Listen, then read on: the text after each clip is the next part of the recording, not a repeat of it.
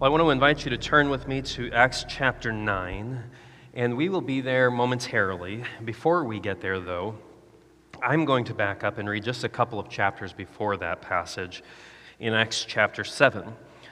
And Acts chapter 7, it gives a little bit of context for where we're going. It's a story of Stephen and Stephen's testimony against the Sanhedrin, the Jewish faith leaders. Stephen is the first recorded Christian martyr.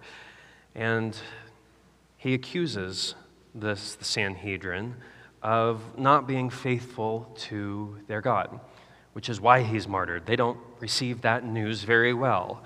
He accuses them of their complacency when Jesus was being crucified, and naturally, that just doesn't make them very happy. And so I'm going to read just a bit of Acts chapter 7, and then here in a moment we'll make our way to Acts chapter 9. Acts 7, starting in verse 54, says, "When the members of the Sanhedrin heard this, Stephen's testimony against them, they were furious and gnashed their teeth at him. But Stephen, full of the Holy Spirit, looked up to heaven and saw the glory of God and Jesus standing at the right hand of God. 'Look,' he said, 'I see heaven open and the Son of Man standing at the right hand of God.' At this they covered their ears, and yelling at the top of their voices, they all rushed him and dragged him out of the city and began to stone him. Meanwhile, the witnesses laid their coat at the feet of a young man named Saul. While they were stoning him, Stephen prayed, 'Lord Jesus, receive my spirit.' Then he fell on his knees and cried out, 'Lord, do not hold this sin against them.' When he had said this, he fell asleep." Well, this passage is important to us this morning because it shapes our understanding of Saul, who we're going to spend most of our time with this morning. This passage is our first encounter in Scripture with Saul when he is a young man. His presence in the story is ambiguous. We don't know exactly why he's there or what purpose he serves. Scholars actually don't really even debate why he might be there. They just acknowledge, we don't know. There may be any number of reasons. He might have volunteered or been coerced to be a part of Stephen's execution. He might have been caught up in the spectacle of everything and the excitement and the energy of it. He might have volunteered to watch the council's coats in order to do his part in doling out justice. We just don't know. What we do know, though, is that this moment seems to have left an impression on Saul. It was formative in some way. When I was a kid growing up in Nebraska, I remember one evening my sisters and I were playing outside. We had a playground in our backyard, and my parents were sitting on the porch listening to the radio. And the radio was telling about the weather. And the skies above us were turning a kind of ominous green. And if you have grown up in the Midwest, you know that color of green means there's a storm coming, and it's going to be a bad one. And so they're listening to the radio, and we lived in a mobile home park then, and in our backyard was a big wooden pole with a siren on top. And whenever I talk about a tornado siren in upstate New York, I have to explain what it is because I find that there are people who don't know that in the Midwest, a siren goes off when there's a tornado nearby, when it's spotted on the ground or when there's patterns in the air. We don't have to worry about that so much up here, but there's sirens that go off there. And when you hear a siren, you know it is time to take cover. And so we're playing in that backyard, listening to the radio, and that siren right in our backyard starts going off. And it warns us, there is danger. This is a crucial time, take cover. And so I remember I was panicked, but my parents had a pretty good idea of what was going on. They had prepared for this moment, and I knew that running into our home wasn't a good option. It was a mobile home. It wouldn't hold up well in a tornado, and so we quickly loaded up into our van. And I remember my mom shouting to our neighbors, "You can follow us, we're going to a safe place." And we drove to our church that was nearby, where we spent the night in the basement. Something like 8 tornadoes swept through our community that night. And it was sunrise before we were able to go home. And I remember that drive home and my parents praying that our home was still intact. And we drove by utility company vehicles that were turning off gas lines and shutting down electrical lines because homes had been knocked off their foundations and gas was leaking. We passed a mobile home that had rolled at least 3 times and landed on its roof. And when we finally arrived at our home, praise God, it was intact. It was almost as we had left it. There was some of the skirt on the bottom that had to be put back up, but it was mostly untouched by the storm. But that night was so formative for me. I took so much away from it. A lot of that has stayed with me my whole life, mostly that the church was a refuge for my family and for my neighborhood in a time of crisis. Most of the people who shared the basement of that church with us that night were not members of our church. They were members of our neighborhood who came to our church for safety. And I remember that night, the presence that a church could be in its neighborhood, just how powerful of a refuge it could be for people in the community. But I also remember that the pastor at the time was not very pleased that the doors had been opened to the community. It wasn't that kind of person he told us that he wanted to fill the church with. Those kinds of people weren't his target people. People like me who lived in those mobile homes, who he assumed wouldn't be able to contribute or tithe. I remember my pastor was upset with my mom. It was her who opened the doors of the church to our neighbors and who made sure that people weren't inside those homes as they were moved from their foundations and rolling over. I remember visiting some of those neighbors in the coming weeks. We didn't know all of them, but there was one in particular. Their home was yards away, but their deck was still intact, and they had stretched sheets over their deck to protect them from the sun, and we brought them meals and water as they tried to figure out what their next steps were. We cared about those people. My church didn't care about those people. One night when I was in second grade, I got to see the very best and the very worst of the church, all of the potential of the church and the very worst at the same time. And as an adult, I can trace some of my own missional tendencies, my own heart for the community to that night.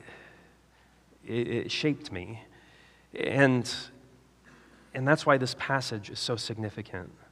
Because Saul, as a young man, observed what men in his community who were most passionate about defending their faith did, and it shaped him. Well into adulthood, it shaped him. In our youth, it can be difficult to see the difference between being passionate about defending our faith and being faithful. They can be very different things. Insisting that we're right and others are wrong, that's not faith, it's pride. Saul was very prideful. Saul's people were very prideful, but it must have looked to him as a young man as being faithful. In the next chapter, in Acts 8, it says that Stephen was buried and Saul began to persecute the church.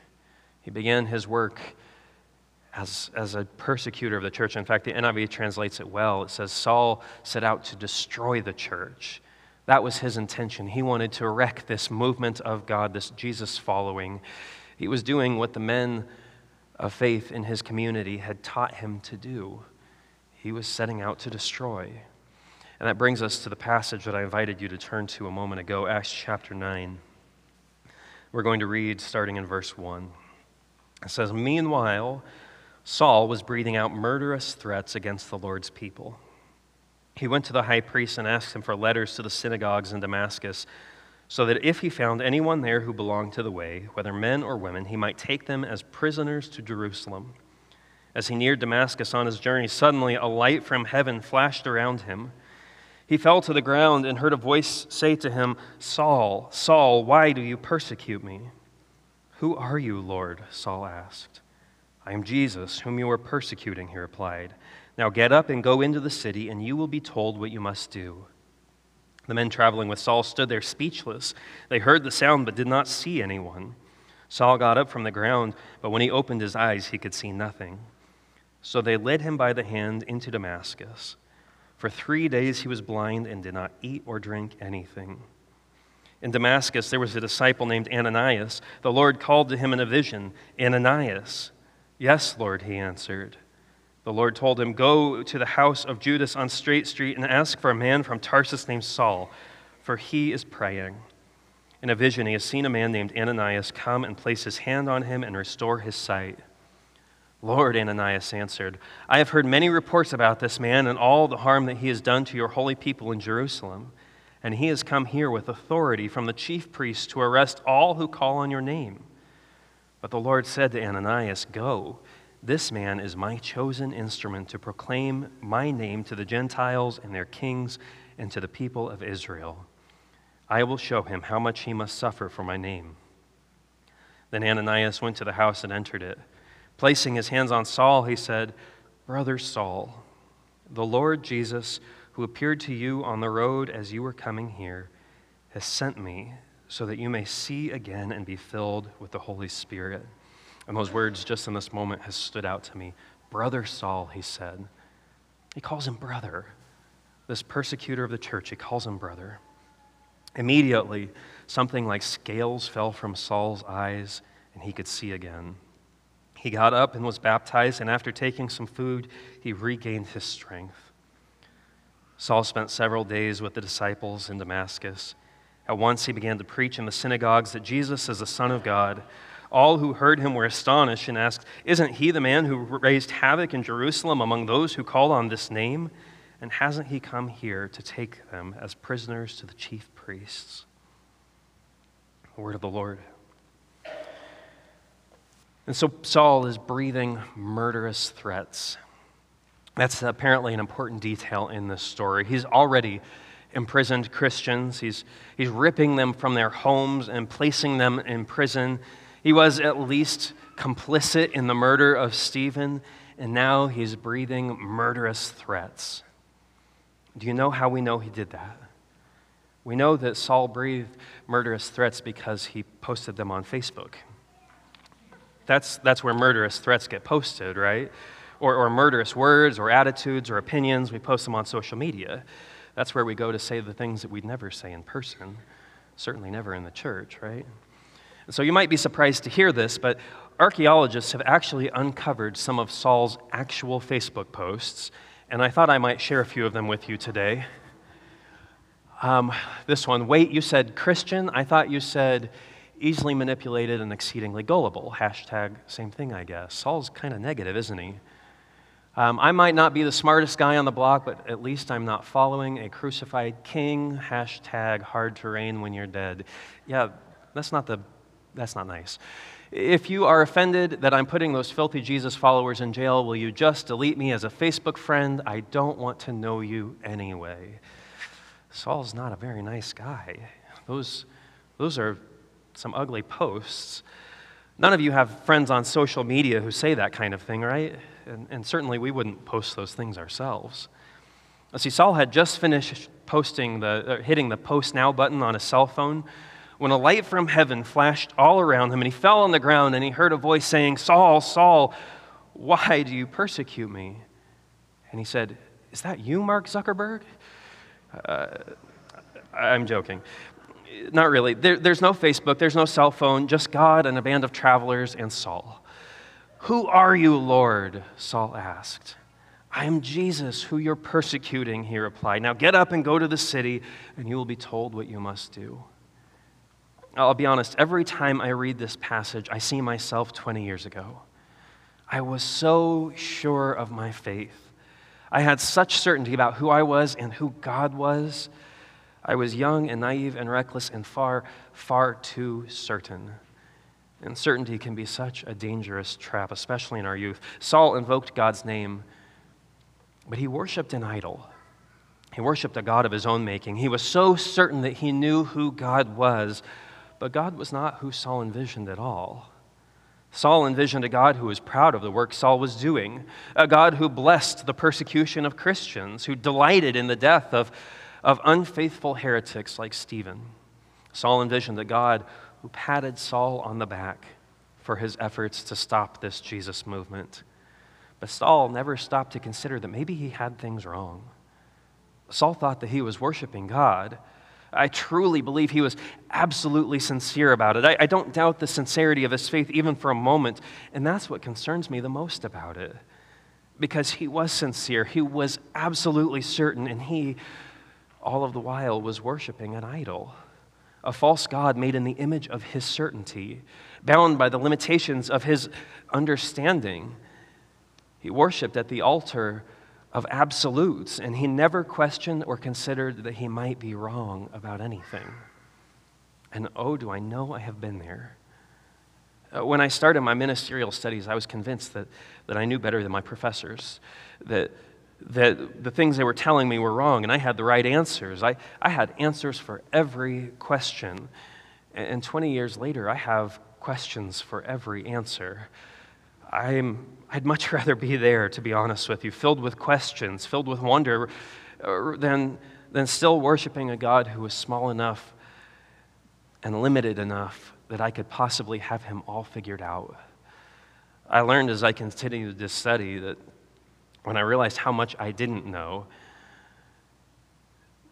and a funny thing happened to me. My relationship with God increased. It grew as my certainty about absolutely everything decreased. Sometimes our not knowing is every bit as important as our knowing. There is a profound importance in not knowing.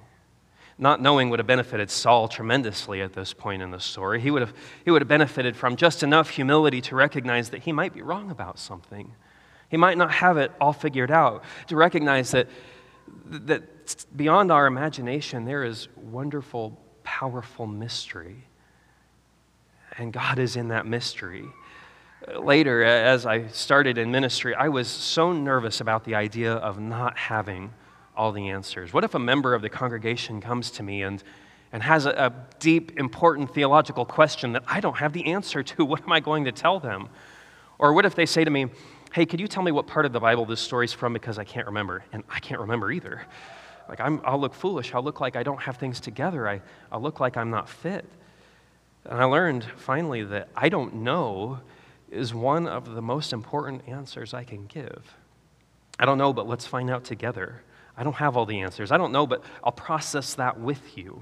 Right? I don't know, but why don't we pray about what a faithful response will be despite our unknowing? I don't know why things happen the way they do, and I don't know why people act the way they do, and I don't know why you're experiencing the hurt you're experiencing, but what does our faith tell us is our response? Saul's story is memorable, though, and it's not because of his certainty, and it's not because of his unwavering faith. It's remarkable, not because of his grand and heroic conversion. Saul's story is remarkable because Jesus' love for him and redemption of him is remarkable. It's not about Saul, it's about Jesus. Whenever we read Scripture, one of the most important things that we can do is remind ourselves who the hero in the story is. It isn't Saul. It isn't Peter or Samson or David or Solomon or Daniel or any other character in Scripture who we might find did something remarkable. It isn't the person. It is their God, because none of them on their own did anything remarkable. But in every story, the hero of the story, God does remarkable things in and through them. The hero is not the person of faith. The hero is their faithful God. And this story is no exception. For all of Saul's faults, he was sincere. His faith was genuine. He believed that what he was doing was pleasing to God. And maybe you've experienced this too. I know I have. Jesus, finding him in his sin, was not content to leave him there. And praise God, he's not content to leave us there, but he invites us out of it and to trust in him alone. Jesus disrupted Saul's life in a tremendous way and called him to view everything in the light of Christ. Saul was made blind. He was made blind in order to see just how blind he had already been. He was made dependent on a follower of Christ who did not exploit Saul's blindness. He didn't use it as an instrument for his own gain. He didn't take advantage of him. He didn't cast judgment on him. But he served Jesus faithfully. Brother Saul, he said, I have been sent to you. When I was blind, I thought I had God all figured out, but I actually couldn't see him at all. It took a major disruption for me to recognize my own blindness. When I had answers to every question and certainty in every response, I was given the gift of unknowing. of recognizing that God is bigger than I had imagined. Rather than certainty, I was blessed with an encounter with a God who is far bigger than the stretches of my imagination, and a God who moved in my life from certainty to mystery, and to someone who couldn't be reduced to the limits of my understanding. And finally, I became aware of a God who was worth worshiping, a God not made in my image, but a God in whose image I was being remade. The miracle of this passage is not that Saul's mighty faith led him to repent of old ways. The miracle in this passage is the patience of our God, who eagerly reconciles even the vilest of sinners, who goes out of his way to make himself known even to the most lost, the very people who have set themselves against him. The miracle of this passage is the vast and far-reaching love of God. And because God loved Saul, Saul was invited to take in new realities. One of my favorite statements, the things I say often, and you'll likely hear me repeat, is that the good news is better than we have imagined. The good news of the gospel. Gospel means good news. The good news is better than we have imagined, better than we have perceived and understood. When we have made God small, the good news is better than that. And when we have placed limits on God's love and forgiveness, the good news is better than that. When we think we have to clean ourselves up in order to make ourselves worthy or presentable to Him, the good news is better than that.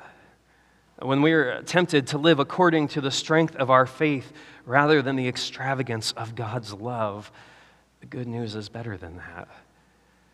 Saul was invited to inhale, to take in the reality of a God who didn't need Saul to kill, to defend, but one instead who offered his life for Saul, and who was so eager to be known by Saul that he disrupted Saul's life and revealed his blindness to him and healed his misguided heart. Because what's often true for us is also true for Saul. The good news is better than that. Better than he had imagined, better than he had guessed. Last week we distributed prayer journals for the Church of the Nazarenes' 500,000 mobilization, a prayer emphasis between now and Pentecost. And we have extra copies for anyone who hasn't received one, who would like one. They're out at the Welcome Center by the coffee. And it's such a great way, I think, for us to record prayer over the next several weeks as we journey into Pentecost. And so I want to ask you to take advantage of that. But this coming Wednesday, on day 11, the prayer reflection is reading from John chapter 15, verse 16, and it says, "You did not choose me, but I chose you and appointed you so that you might go and bear fruit, fruit that will last, and so that whatever you ask in my name, the Father will give you." And what an appropriate passage, I think, for this week is as we think about Saul. Saul did not choose Jesus. In fact, Saul set himself against Jesus, but despite that, Jesus chose Saul. If we have it in our minds that there was something in us already worthy of the salvation that we have been offered in Jesus, that we have received in Him, can we just repent of that now? We were given salvation not because we are worthy. We are invited to know Him not because we're worthy, but because Jesus chose us, both collectively and each one of us individually, to receive salvation in Him. And just like Saul, we were chosen for a purpose, to bear fruit that will last. And think of the fruit of Saul, soon to be Paul's ministry. The Holy Spirit will work powerfully through Paul because of Paul's willingness, because Paul is a willing vessel. The fruit that we bear, it is not our own fruit, but the fruit of the Holy Spirit who is in us.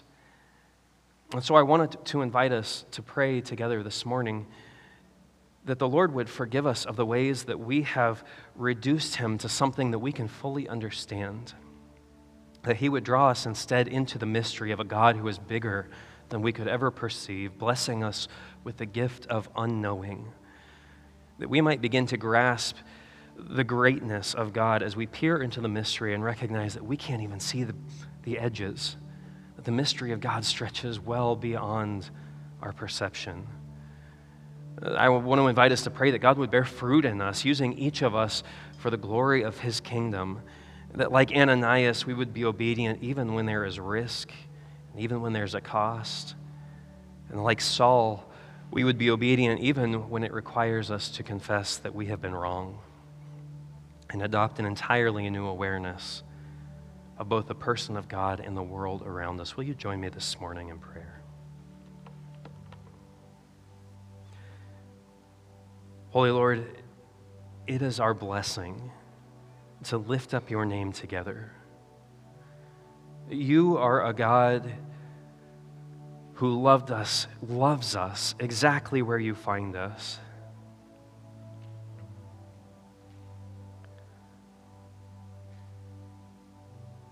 Saul shows us that our lives don't need to be cleaned up for us to be recipients of your love. We don't need to be fixed in order that you would love us. But you love us anyway.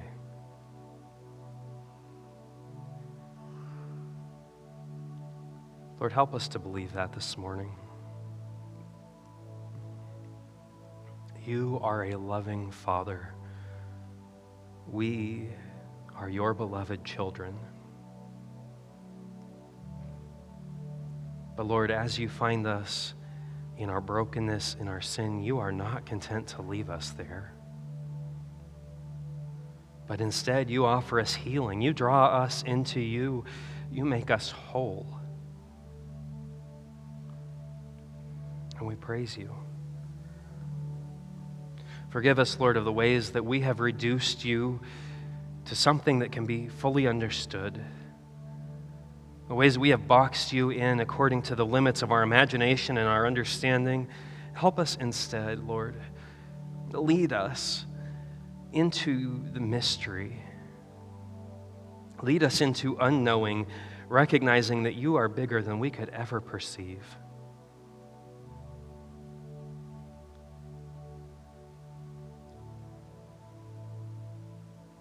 Help us to find ourselves comfortable, safe in our unknowing.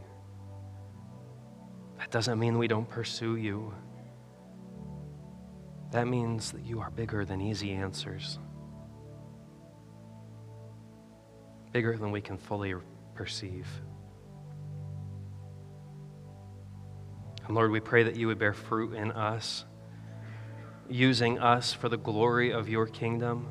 We pray that as individuals, and we pray that as a church, that your Spirit would do mighty things in us, that like Ananias, we would be obedient to you, even when there is a cost, even when it seems to put us in danger, that we would go to those who have threatened us, call them brother and sister, and treat them with love and point them to you.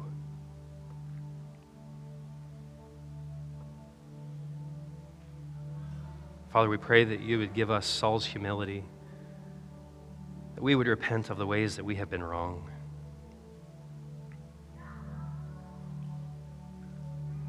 Or the ways that we have limited you. And give us instead, Lord, missional hearts.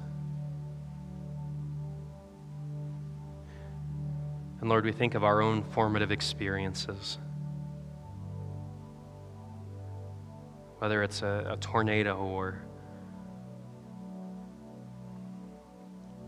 the stoning of Stephen or whatever those formative experiences in our life are, Lord. And if they have pointed us away from a loving God, we pray that you would reframe those experiences in us and reveal yourself to us more fully. That we would pursue you for who you are instead of for how we have perceived you.